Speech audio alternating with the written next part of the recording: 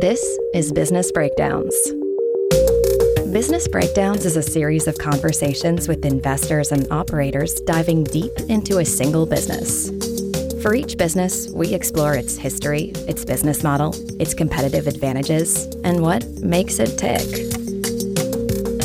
We believe every business has lessons and secrets that investors and operators can learn from, and we are here to bring them to you. To find more episodes of Breakdowns, check out joincolossus.com. All opinions expressed by hosts and podcast guests are solely their own opinions. Hosts, podcast guests, their employers, or affiliates may maintain positions in the securities discussed in this podcast. This podcast is for informational purposes only and should not be relied upon as a basis for investment decisions. This is Jesse Pooji, and today we're breaking down Cameo, a video sharing marketplace where you can buy personalized videos from your favorite celebrities. Cameo was founded in 2016 and reached unicorn status last year after it's produced millions of messages since its founding. To break down Cameo, I'm joined by the company's CEO and founder, Steven Galanis. In this breakdown, we discuss the unusual origin story of the business, how they manage the two-sided marketplace, and discovering a scalable pricing model. Please enjoy this business breakdown of Cameo. Steven Galanis, welcome to Business Breakdowns. Thanks for having me. Let's jump right in. You are the co-founder and CEO of Cameo. For someone listening out there who does not know, what is Cameo? Cameo is a marketplace where you can book personalized video messages from over 50,000 of the most exciting names in pop culture, sports, and entertainment. We began the business in 2016 and have continued to build a platform and a marketplace where both fans and now brands can directly connect with their favorite stars. Give us a quick sense for scale, however you guys measure it. You mentioned 50,000. Are there other metrics just to talk about how big Cameo is? We've done millions of videos since we started now. Company last year sold cameos in 184 countries. We actually sold some in Antarctica, a few to researchers in Antarctica. So it's become pretty ubiquitous. And then we have talent in 173 countries around the world. Maybe a couple of case studies would be valuable. I understand it's a marketplace where you've got creators on one side and customers on the other. Maybe one or two on each side just to help us really visualize why somebody uses Cameo, what the value proposition is. I go back to the very beginning of the company. One of the first 100 cameos we sold was from a musician, and that musician's name was Ben Bruce, and he was the lead singer of the band Asking Alexandra. He got a request via Cameo from one of his fans, and in the request, the fan goes, "Hey, my girlfriend's brother just overdosed on heroin, and your music is the only thing keeping her going. Can you just tell her how much you love her and how sorry you are that she couldn't make your show in Chicago?" So imagine as an athlete, as an actor, as a musician, to have direct access to that fan. And in that case, Ben was able to create this video, and I still have like tingles down my spine when I think of the words that he was able to give. So the idea at the beginning was that the selfie was the new autograph, and that the personalized video message was really taking something that had always happened since the Greek and Roman times. We've always looked up to our stars in sports and theater. People have always wanted that memorabilia to say that they met that person or that moment. And in the social media age, it's not about taking a signed thing and putting it on your wall. It's about having something that you can put and share with your social network of your favorite person, saying how much they love you or thank you for being a fan or congratulations. I think I bought one for like my dad's birthday as a joke. What are the most common kind of events you see tied to someone on the consumer side wanting a Cameo?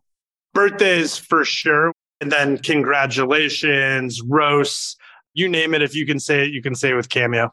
What about on the creator or the star side? I mean, what's a case study? What's an example of why they do this or what the value is for them? From the beginning, when we were starting it, there was a documentary on ESPN that came out called Broke. It was one of those 30 for 30 documentaries that they did. And I'll never forget the stat that I learned in that documentary, that 80% of NFL players go broke 5 years after playing their last game. And ultimately, it's because the internet has created a class of people who are more famous than rich. So there's a really big gap between fame and monetization on the internet. And a lot of people with hundreds of thousands of followers or millions of followers on Instagram or TikTok have no real way to earn a living from it. A really good example of this was my co-founder, Devin, who was one of the original stars on the social network Vine. Devin had over 1 billion loops on Vine and never made $1 from anything on the platform. This is back in 2015, before monetization or influencers were really seen as a career. There were people like Devin that were highly followed and really influential, but they weren't able to monetize at all. So we set out to build a platform where talent could directly monetize their social in a brand positive way. And one of the things that we always say is that on Cameo, the talent is getting paid to become more famous and more beloved. Because when you get a Cameo, when you got that Cameo for your dad for his birthday, your dad liked that person more after he did that video than you did before. What's a good case study example on the creator side of someone who's made this a meaningful income source or something you guys share around that? A couple really good ones that have been published. So I'm not giving any new news here because typically we do not disclose individual talent or creators' earnings as company policy. But a couple years ago during COVID, it was very well celebrated that Brian Baumgartner, who's Kevin Malone from The Office, was the first Cameo talent to make $1 million on the platform in a year. So people can make very significant income there. Another one that just came out internationally, James Buckley, who plays an iconic character in the English show The Inbetweeners, was the first international star to cross the $1 million threshold. This is a random aside, but for the Office guy, like what did he make on The Office? Like how does that compare to what he actually made on the TV show? I can't tell you what he made on the TV show, but as an example, Sean Astin, who is another like iconic character from many things like Rudy and Lord of the Rings, he came to a company, All Hands, recently and said that he's made more from Cameo than from all the residuals of everything that he's done combined. And he's been in some pretty iconic series. So I don't know for sure what people make off of our platform, but I know that for many of these stars, it becomes really significant income stream because they weren't able to monetize their traditional role as well as one might think. So they make real money, it sounds like. That's pretty impressive. They certainly can.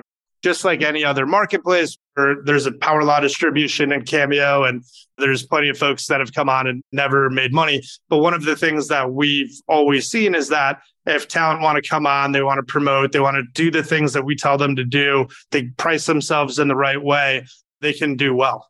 You mentioned a couple of the early days stories, but how did you guys come up with this idea? What was some of the early day inspiration? What was the aha where you were like, oh, this is going to be a thing? We had the idea at my grandmother's funeral, which is the last place you think you're going to have your $1 billion idea. My co-founder, Martin, then friend, had flown in for the day for my grandmother's funeral from Los Angeles.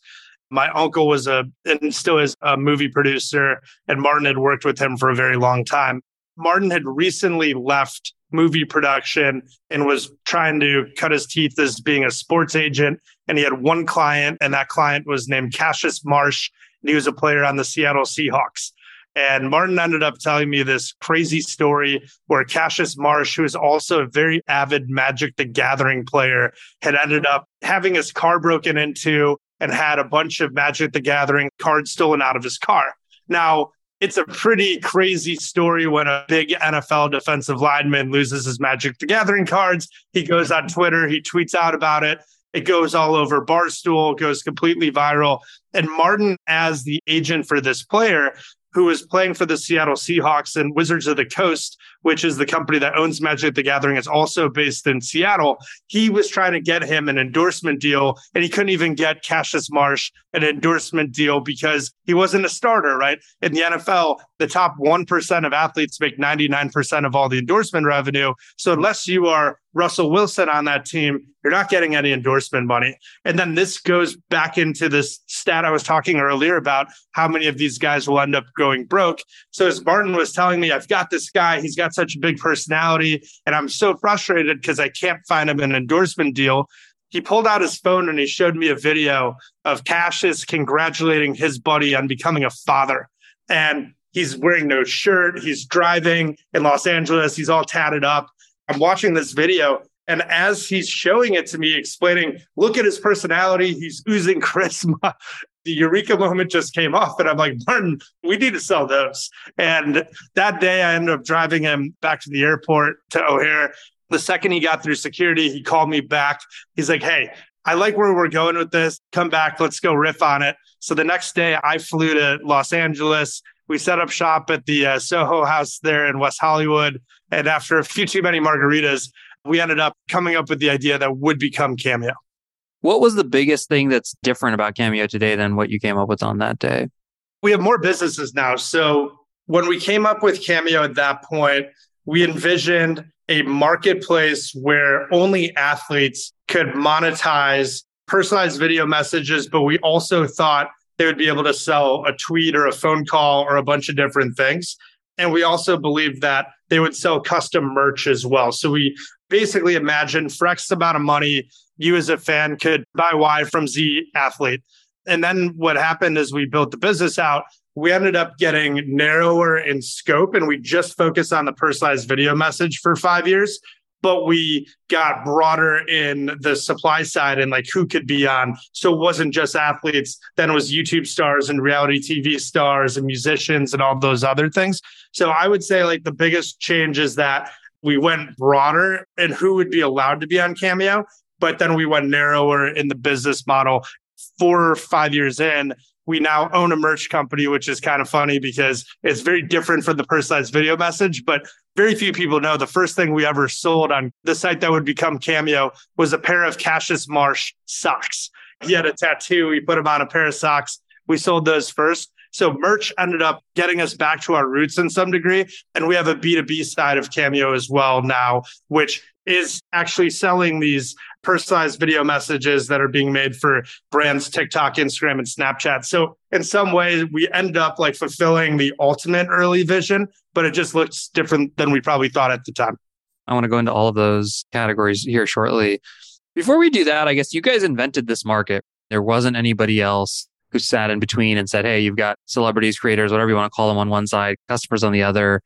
What does the landscape look like today? Or how do you guys think about the market, the competitors, the substitutes? So there were a host of folks who had tried to do similar businesses that we learned about later. This is certainly one of those businesses, especially when you meet people in Hollywood. Oh, 10 years ago, we tried to do this. But what we ended up finding was people either could get the talent, they had the talent relationships, but they couldn't build the tech, or they could build the tech and they couldn't build the talent. Martin and I were really fortunate where we were squarely in those people that we felt like could be those few people in the world that could like get the supply side of the marketplace going. But what was really critical for us in the early days was building the tech. And Devin, our co-founder, is our technical co-founder. Martin and I cannot code. So we were just two guys with an idea. And it really wasn't until we had Devin that I would say we really, frankly, had something. And I did give a little background on Devin, right? Devin worked at Microsoft and he was famous on Vine. So there's not many engineers that are viral media stars. And Devin's one of those few people. So I really think without Devin, this wouldn't have gotten anywhere. When you guys look at the landscape or when you think about the customer for a birthday, for example, how do you think about that decision to use you guys? I'm just curious how you compete. Broadly, we are not a physical good. So one interesting thing, I remember in the early days of Cameo, when every dollar I had, I'd put it in the business, but I was still getting invited to all these weddings. I would go and purchase a Cameo for the people whose wedding it was. And oftentimes that cost more than the gift I would have bought them, but I didn't get any thank you notes. There's something about Cameo where despite the cost, people are like, that is the coolest thing ever, but they don't perceive it as value in the same way like, hey, thank you for this teapot that you bought me, right, for my wedding. So I still have friends that I went to their weddings in late 2016, early 2017 that still will make fun of me for not buying their wedding gifts. And the truth is I bought it. My larger point is this is a pretty unique gift. It tends to be paired with other things, I would say. It's not just that like, oh, for my dad's birthday, I got him a Cameo. Like you probably also like took him to dinner or did something else. But the Cameo was like the best moment of that day. That's what we tend to see over and over again. And broadly, there aren't many things like it. Now, from the talent side, there are now a lot of ways that talent can monetize the internet directly to their fans in a way that 5-10 years ago there weren't. So now you're seeing things like Patreon and OnlyFans and other platforms where people are trying to sell advice or micro coaching that are broadly happening. But largely, like 5.5, 6 years in, we tend not to have major competition in the core market. And how big can the market be? Like, I'm sure you've obviously pitched VCs and stuff. How did you guys think about market size for this business? Well, if you just look at the supply side, it's been widely published that there's 50 million members of the creator economy today. I don't think every one of them are highly monetizable on Cameo. So if we were to say, like, let's take a look at the top 10% of those folks and look at where they are. And then when you really think every country in the world has their local celebrities. I call it the La Scarola test. It's a very famous restaurant in Chicago where every famous person that's come in has their picture on the restaurant. And these can be Matthew McConaughey, or it could be like the local weatherman. So I believe in a hyper local way, the market is really, really big. We think that there's 2.5 million people today that could be highly monetizable on Cameo right now. And I believe that number is going to double in the next 5 years as the internet is literally creating more fame. Like every day, there's more people blowing up on TikTok and SoundCloud and all these different platforms.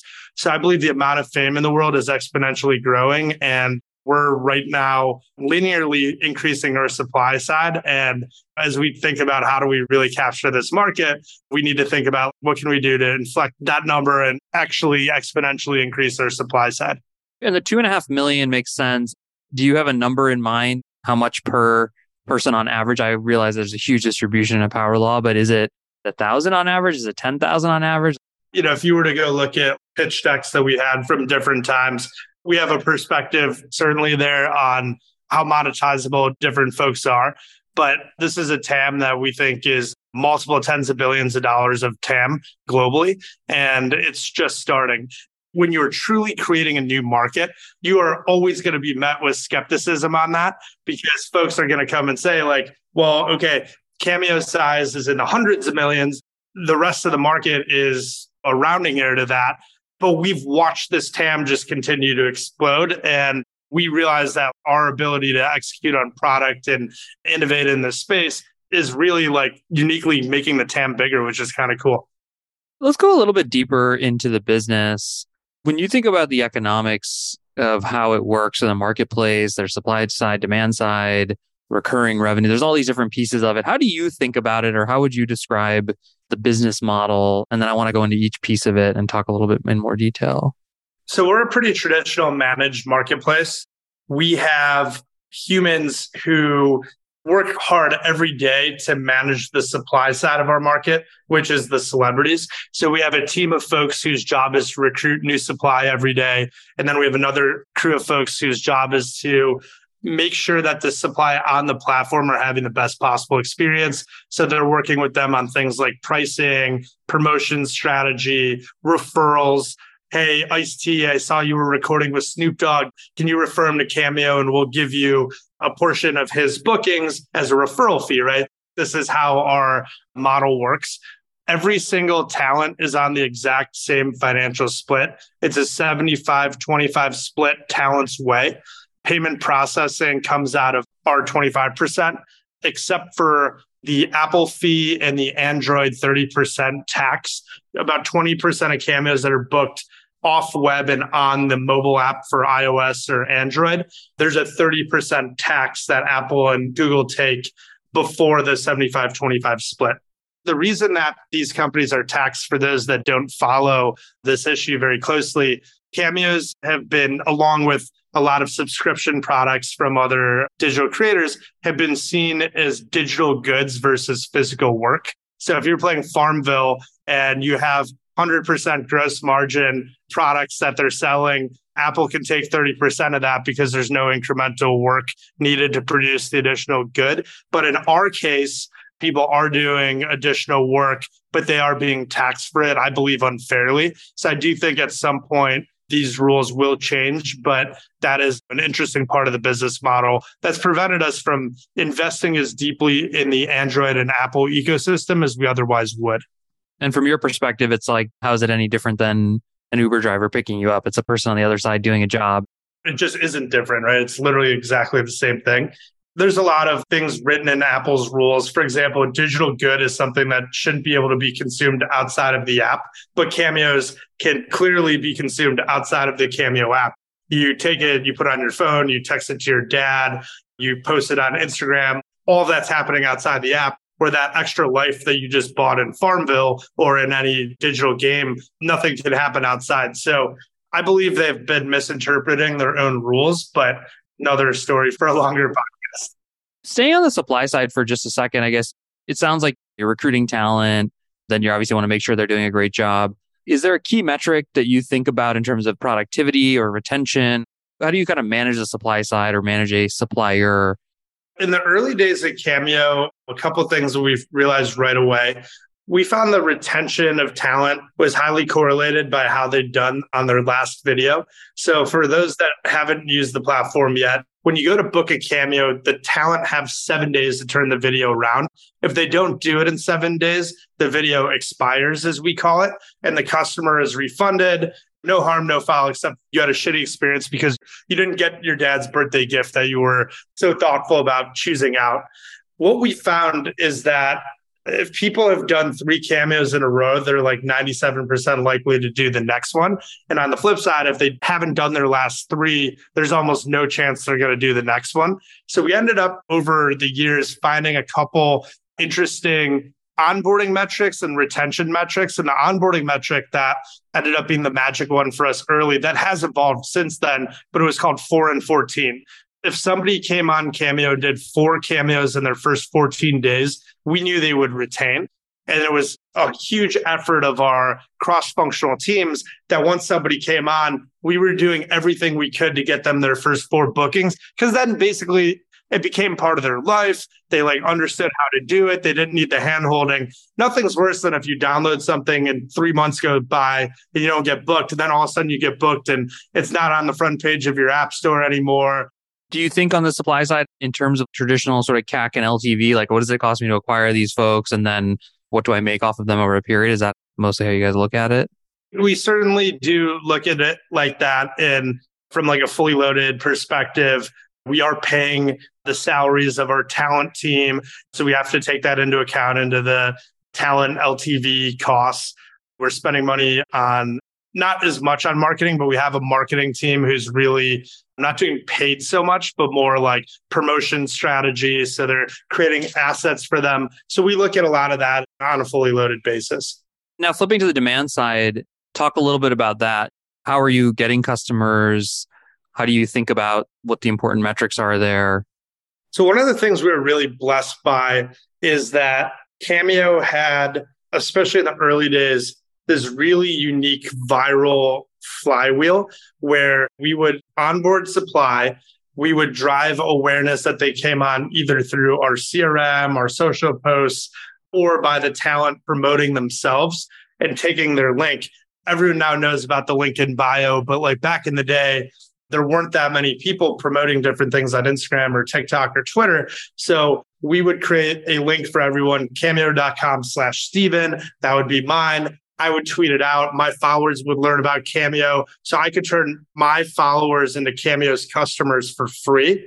Then some small percentage of those people that saw the tweet are going to end up converting, buying a Cameo. Most Cameos are bought as gifts, about 80%. So imagine you were the customer, you buy a Cameo, you share it to your friend, and then your friend statistically is going to share it on social or in a group chat or somewhere else. So me coming on, it was talent comes on, promotes, somebody buys, that person buys, they share, and then that other person shares on social. And that's the flywheel that really got Cameo going. So we always like to say that every Cameo is a commercial for the next one. And does that mean when you think about your demand side, do you guys have a distinctly better CAC LTV than comparable companies, or how does that show up in the numbers? Historically, we did. And then you would always have these viral moments that would happen. So just last night, for example, we were on The Simpsons, which is pretty crazy. One of my favorite shows growing up.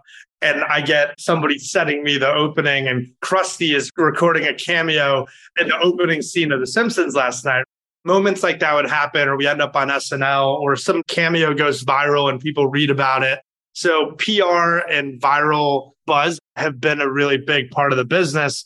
Obviously, what we've tried to do, because it is hard to control virality, and you are at the whim of somebody putting you on their show or some news story going hyper viral. So we've spent a lot of time and effort in the last 2 years of building programmatic growth and having growth levers that we can actually control. That is an ongoing process, because when you've been so blessed with this free customer acquisition and basically an unlimited amount of free influencer marketing for free, adding any type of paid component, you start looking at those numbers and they're not as fun as the numbers used to be. Are there any interesting supply and demand? I mean, it sounds like the idea that a supply side person promotes and then that creates demand is a cool crossover dynamic. There's this famous thing about Uber, right? Which said that, I think it was Bill Gurley, said for every minute the wait time goes down, the usage would increase by a factor of 10 or something crazy like that, which led everyone to underestimating the size of the market. Are there interesting dynamics inside of your business where supply and demand sort of drive each other in interesting ways? There certainly are, but I still think the supply begetting demand is a really unique component of our marketplace. Drivers on Uber can't promote themselves or get booked without the marketplace. It's kind of interesting where our supply is relatively non-fungible compared to an Uber driver or a DoorDasher or something like that. But from this, the most interesting component to me is actually that there's a lot more supply side capacity for each talent than you would expect. And we see this because at the busiest times of our year, Christmas, Mother's Day, Father's Day, Valentine's Day, when demand spikes, people are literally capable of doing hundreds of cameos a day, when on a normal time, they might be doing 5 to 10. So it is really interesting. And when we look at our talent NPS surveys, the number one thing they tell us is they love Cameo. They just want to do more. And I've now taken the stance that the business has shifted from being supply side constrained as it was for the first few years. Oh my God, I'm a Philadelphia sports fan. And we used to get people right in, I want any Philadelphia athlete. But now, you go look at the Phillies, the Sixers, like you can go 10 deep and 20 deep, 30 deep in a lot of these categories. And now it's not just about supply side. Now it's like, how do we get everybody booked more? And we're still trying to crack that. And on the demand side, you obviously have these holidays, which it sounds like are big periods. How do you think about, I guess, getting the customer to keep coming back and using it more, expanding the use cases? That's the $10 billion question for Cameo. Cameo is a high NPS but low repeat rate product right now. This is a product with an NPS in the 70s, which is right up there with like any consumer product that you buy, or an N of 5 million. You look at our reviews, the average review is 4.9999. Every person that you meet that's used Cameo will be like, oh my God, best gift ever, best money I've ever spent on anything. But we are still desperately trying to get people to come back and have that A+ first experience and get back in our ecosystem. And we've tried to do that through a variety of means, through adding new services to the platform. So over the last couple of years, we've launched things like Cameo Live, which is basically a Zoom call where you and 10 buddies could come on and meet with your favorite musician or athlete or whatever. So there's a lot of innovation that we've continued to do, but right now, it's still like, how do we crack the nut on the core marketplace and get people coming back over and over again? And just like anything, we do have a power law dynamic of customers that have bought hundreds of cameos and they love it. So we try to study our whales and learn like, okay, what can we do for the whale that becomes generally valuable and applicable to the person that's going to buy 1.5 times in their lifetime, which is the average person. One other aspect of it that always comes up as a user, how do you think about pricing? What are the important sub-drivers of pricing or how pricing affects the business? Pricing is something that I am personally very passionate about. I'm an ex-options trader. So to me, that was another part of the big unlock at the beginning when you talk about why did this group of humans, Stephen, Devin, and Martin, why were they able to crack it? Martin kind of brought the talent side. Devin brought this tech meets influencer side. And I really brought the business side, the brand, the pricing, and the promotion side. And on pricing, in the early days, when you're coming up with a completely new product, pricing is super complicated to think about.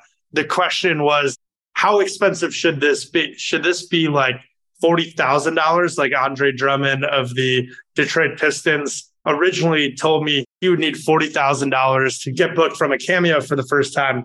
And when I walked him through this math that I'd been playing around with, and I didn't know if this was going to work or not, but I came up with an equation called earnings per minute. And this worked particularly well with pro athletes because all their salary data is public. And I told Andre, you make $25 million a year on the Pistons. If you take 25 million, divide by 2,000 hours in a work year, 50, 40-hour weeks, and then divide that by 60, you actually make $208 per minute. If your time in the NBA as a max salary player is $208 per minute, you could certainly do $200 videos in a minute and make the same effective rate while you're recording as you do playing on the platform. So it was that type of math that got people to make cameos way cheaper in the early days than people would otherwise have thought. And then as the platform's grown, I joke with Spencer Ruskoff about this, who's one of our investors, that it has become more like a Zillow or Trulia, where folks will window shop and they'll look at talent if they love the Real Housewives of New York, and they might say, oh, Dorinda's price there, Luann's price there. I'm going to go with Luann because I think she's the best relative deal. So people will look at relative pricing. And then also a lot of athletes will take their jersey number and put that in the price. So Brett Favre has always been $400 because he was number 4 with the Green Bay Packers. Then he added some zeros to it. So pricing, the only thing as an option trader I can tell you is that people are inefficiently priced on Cameo, but we let them set their own price because I never want anybody to say that this wasn't worth their time. So if they set their own price, they can't say that. Now, we have a data team that has created pricing recommendations. When we see people are very clearly off by looking at their conversion rates, we will talk to them, but ultimately the pricing is in the hands of the talent. Are there system-wide things or like certain elasticities you notice or certain price things that above a certain number below that really shift the way demand works? We've seen different things like that threshold from 125 to 250 tends to be like a really good range. And then once people are out of that, you see demand go crazy. But one of the really famous stories at Cameo was, I remember looking at one of the Real Housewives pricing data, and she ended up having this graph that blew my mind as a former market maker.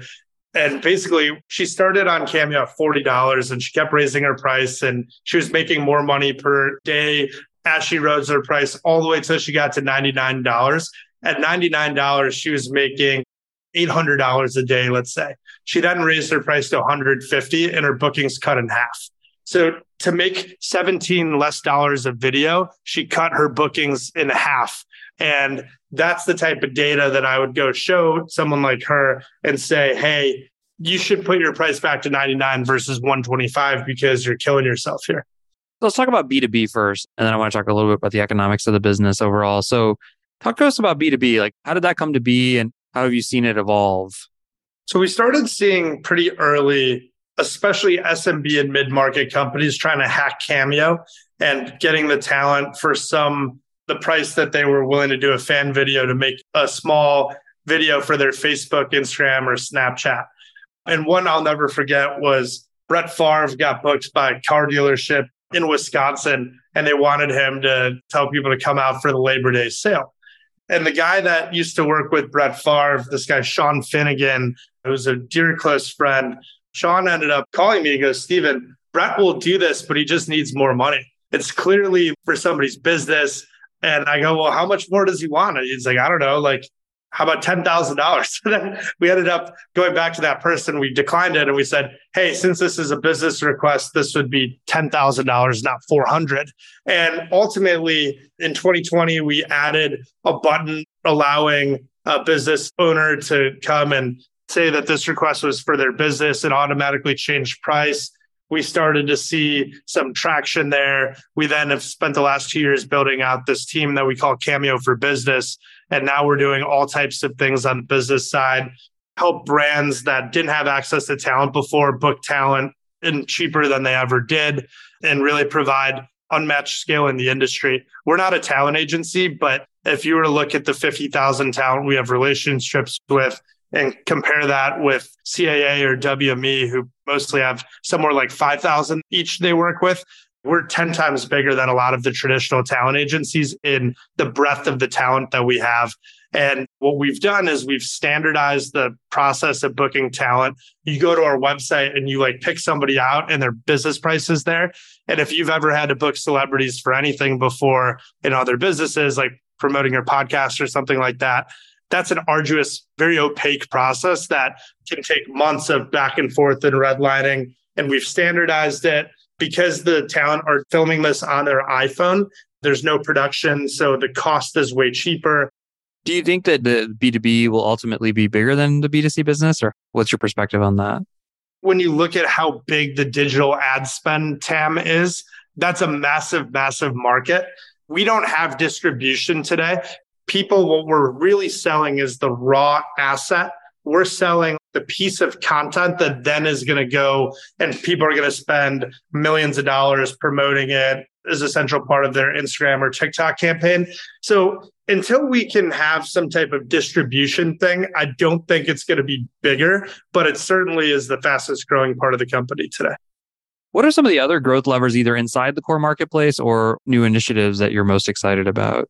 I've always been taught that it's better to improve the core by 10% than to found a new business. It's just so hard to find lightning in a bottle again. And so really what we're focused a lot on right now, our checkout team is created a bunch of really popular customer upsell features that people have really liked.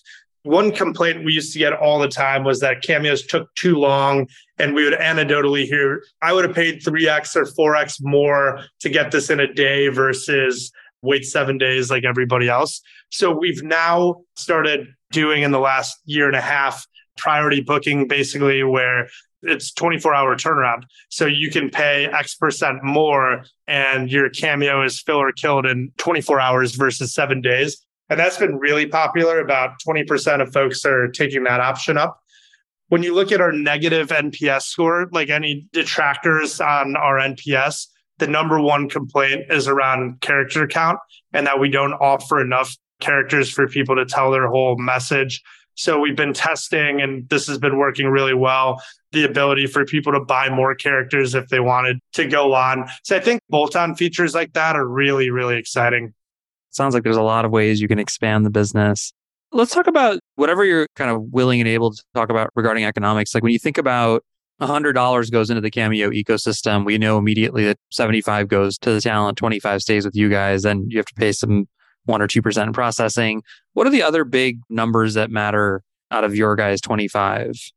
OpEx is like our big cost center. Like we have a lot of product and engineering. Like we're constantly trying to innovate, especially over the last few years when we've expanded out our product SKU base from really one product to having, at one point we had like 5 products in the last couple of years. As you're doing product-led growth, especially, those are deeper, longer-term investments that aren't going to pay off day one necessarily. But otherwise, we had historically been a fully distributed company from COVID till that. So we weren't paying office spaces. Then we realized in the last year that we just weren't going as fast as we used to when we were in offices. So we have started to make investments at bringing people back in to offices. T&E is something that is really important for us as we're recruiting celebrities. So just this weekend, for example, 4 of our folks were out at BravoCon in New York. And that's one of those opportunities where they can go and get in front of a lot of folks. What about M&A? I know you guys recently acquired Represent. Talk about that acquisition and then maybe more broadly, how you think about M&A. Represent was really exciting for us because of 3 main reasons. One, the team. There's a couple extraordinary folks at that company that we'd known for a long time that we really felt would be like A+ additions to the Cameo ecosystem. So I always start with team on that. Secondly, they had a product offering that was really complementary. For those that don't know what Represent is, Represent's the largest celebrity merch company in the world. we had watched as some of the biggest stars in the world wouldn't come on Cameo, largely because they were already making so much money selling merch. And we really felt like we should have the ability to offer merch in our ecosystem as well to our 50,000 talent, but also to have a great way to work with folks that have over the years said no to being on Cameo. They make Arnold Schwarzenegger's merch and have done Leonardo DiCaprio and Matthew McConaughey and folks like that, people that were very aspirational for us. So by getting them in the ecosystem, we now have a business relationship with many of those people, in addition to others. And then lastly, in Cameo, talent can only make money by putting incremental effort in. So to make the $1 million a year that Brian Baumgartner or James Buckley make, there's a lot of videos that need to get made. And we are really excited about this idea in physical product where you put the upfront effort in, then you promote it, and then you're making money while you sleep. So that was something that we felt would be really exciting as a part of our talent offering. And then as we think about M&A broadly, we like to look at our asset. The 50,000 talent we have at Cameo is our Fort Knox. And so far, we've tried to, as we've evaluated some smaller companies in the creator economy, I'll call it the just add water philosophy. Many people, as you asked earlier, why didn't somebody else build Cameo or why didn't these other ones work? One of the big problems is people had great ideas, but then they couldn't get the supply side going because it is really, really hard to acquire supply side in a marketplace like that. So there are some companies that we looked at where it's like, hey, they built really great tech. They have a super strong founding team, but they didn't find product market fit ultimately because the supply side wasn't something they were able to crack.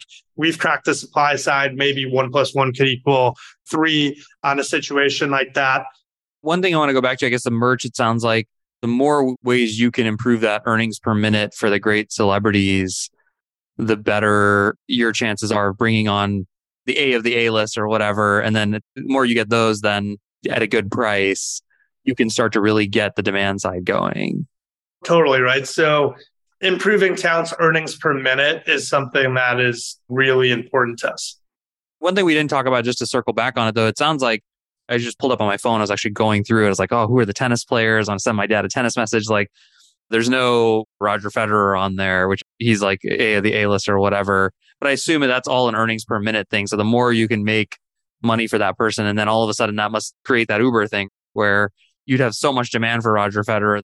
We tend to see, now that he's retiring, we actually tend to see at that point, people will come on like later. So if you look at our football category, for example, we have like pretty much every NFL Hall of Famer the last 30 years is on Cameo today. But if you look at the Pro Bowl roster, it might be a third of it. So it just happens that there's kind of this pyramid.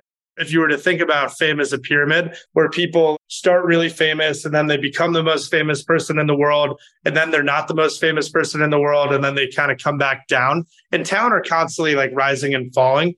We do best when talent are more famous than rich. And when Federer's at the peak of his career making $100 million a year, this is probably not something that he's going to do. Now, he can do it for charity. There's other times he'll do it for a sprint, but he's probably not going to wake up and put the same amount of time in that some retired player would do when they're doing it just as much because they miss the fans as for the money. Yeah, totally. I just followed Marshall Faulk, one of my favorite Hall of Famers.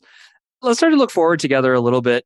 If it's 10 years from now and you and I are talking again, Stephen, and Cameo kind of was bigger than all your hopes and dreams could have ever imagined even at this moment, what are some of the big things that happened, both in terms of the business as well as maybe the macro environment?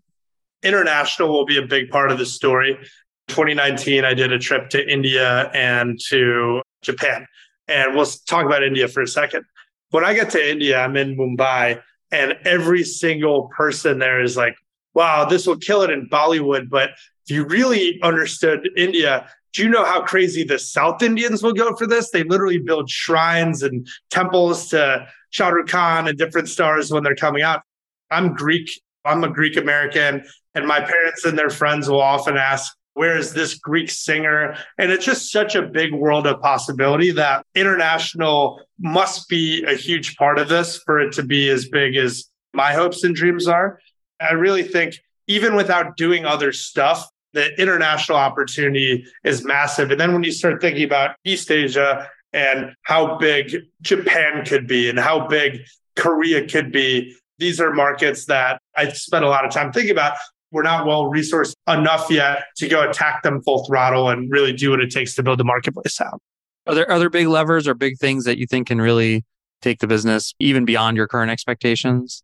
You mentioned retention earlier, and I believe that there is something out there, some feature, some loyalty program, something that we're going to do that's going to take retention. One of my advisors is a guy named Bing Gordon, who's a longtime Amazon board member, one of the founders of Electronic Arts. Bing talks about Amazon and how they had this 1.5x purchase frequency for the first 5 years. And then they discovered Prime, and then it went from like 1.5x to like 25x like that. Our NPS is too high and our retention is too low for this to make any sense. The single most important unlock for us is, what do we do to get people to come back and use this product over and over and over again? And we've had a bunch of ideas. We've tried a lot of things. We'll continue to try things. 10 years from now, if we're not talking about customer retention, we're probably not having a conversation. What about the flip of it? What are some of the biggest risks that you think about and or reasons that in 10 years, the business won't live up to what you want it to be? Number one, we need to always be that place where a town can make the most money per minute on the internet. And we've started to see some cracks in that in the last year or last 2 years. As Cameo is rising, OnlyFans is actually blown up. And while most of the money on OnlyFans is getting made today from porn, we're starting to see some creators that you would traditionally say are more Cameo talent than OnlyFans talent that are starting to make really significant money, like $1 million months, things like that. And this is subscription revenue. If we can't be competitive, then we're going to lose our supply side to other things where they can make more money. Secondly, nobody's done this yet, but I have wondered if Cameo could be attacked by going hyper verticalized on a particular niche. So I'm Cameo for rap, or I'm Cameo for hockey or something like that. And if somebody were to go all in and really try to like win that, but the diversity of our network is the strength of it. So people are generally coming and then they find that there's all these different verticals. I'm not as worried about that, but I do think that that's something that we always should keep an eye on. Stephen, how do you think about brand in terms of building the Cameo business? Brand has been absolutely critical to our marketplace. I'll go from the very beginning.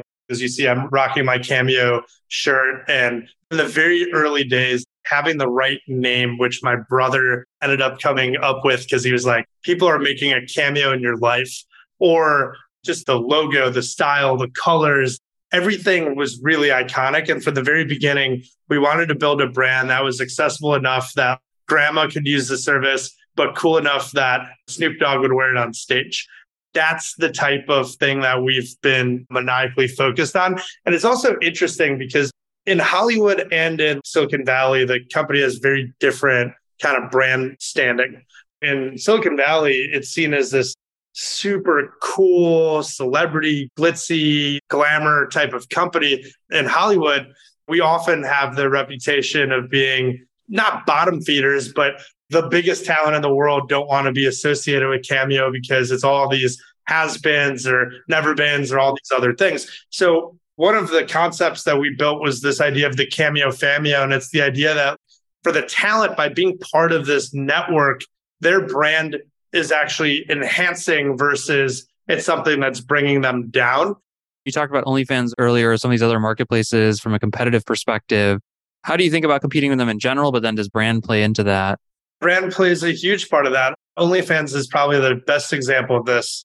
When we became a unicorn, OnlyFans was very publicly out trying to raise money. And despite having numbers that were significantly bigger and better than Cameo's in every way, EBITDA growth, top line GMV, they had very well documented struggles because institutional investors didn't want to underwrite a business with porn at its center. I love the team over there. I actually just had their CEO over at Cameo HQ. She's absolutely complete rock star.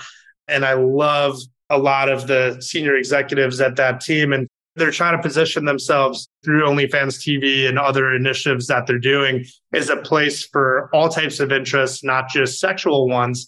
But that brand stigma is interesting. They built this massive business with all this free cash flow that it's spitting off every year, but they're not able to get the equity markup that they would otherwise deserve because of the vice clauses in a lot of venture capital and private equity companies' LP agreements. And that's too bad. One of the things that we very deliberately did from the beginning is we didn't allow nudity on Cameo, not because I'm against it. I would love people to be able to monetize any way they want on the ecosystem. But I knew that if we had porn, we couldn't be in the App Store. We couldn't be in Android. Stripe, we couldn't use as a payment processor. So we decided to go a different route to build brand equity as opposed to just being worried about free cash flow. It's a super exciting business. Steven, we asked the same 3 questions to everyone to close out the episode. Lessons for builders, lessons for investors, and then places people can go for further study. So let's just take them one at a time. When you look back, just really one lesson, what do you think the most important lesson is for entrepreneurs, executives, people building businesses out there? There's a Japanese philosophy called Ikigai. I don't know if you're familiar with it, but it's awesome for those of you that don't know. Imagine a Venn diagram, but instead of with 2 circles, there's 4. So you've got the 2 right and left and then up and down. And the Japanese philosophy basically says that to be the best in the world at something, you have to find your Ikigai. And it's the intersection of what do you love to do? What are you great at? What does the world need? And what can you make money doing? And if you're missing any of those things, then you can't possibly be the best at it. Building businesses is really, really hard. And the only thing that has kept us going as a founding team for 6 years is that I truly believe that this business fits deeply within our Ikigai.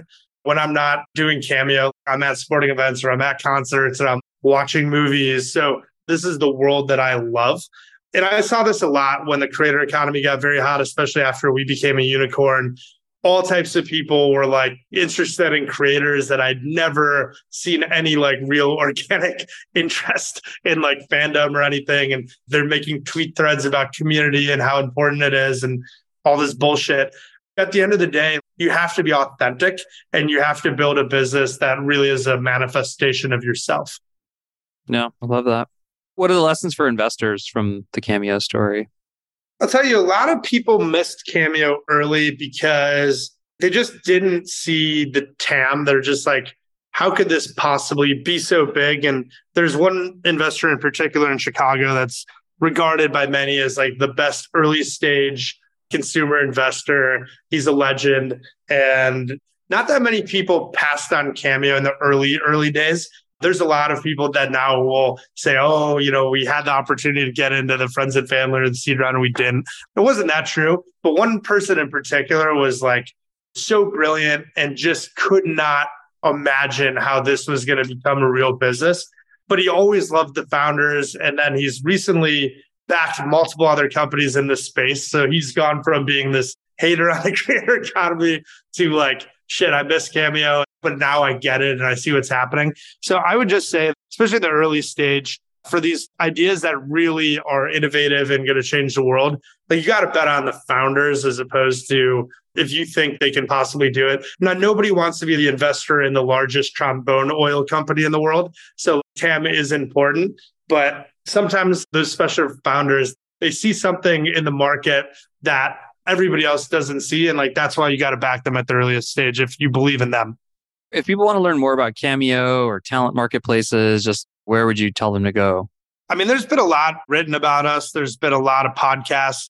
I would highly recommend anyone that wants to know more about our story, tune in there. As far as creator economy, newsletters, I think that information does a pretty decent job of aggregating the stories of the day. Although I would just say like being on Twitter, following the right folks, follow founders and companies that you're really excited about and just be part of the conversation. And that's probably the best way to engage.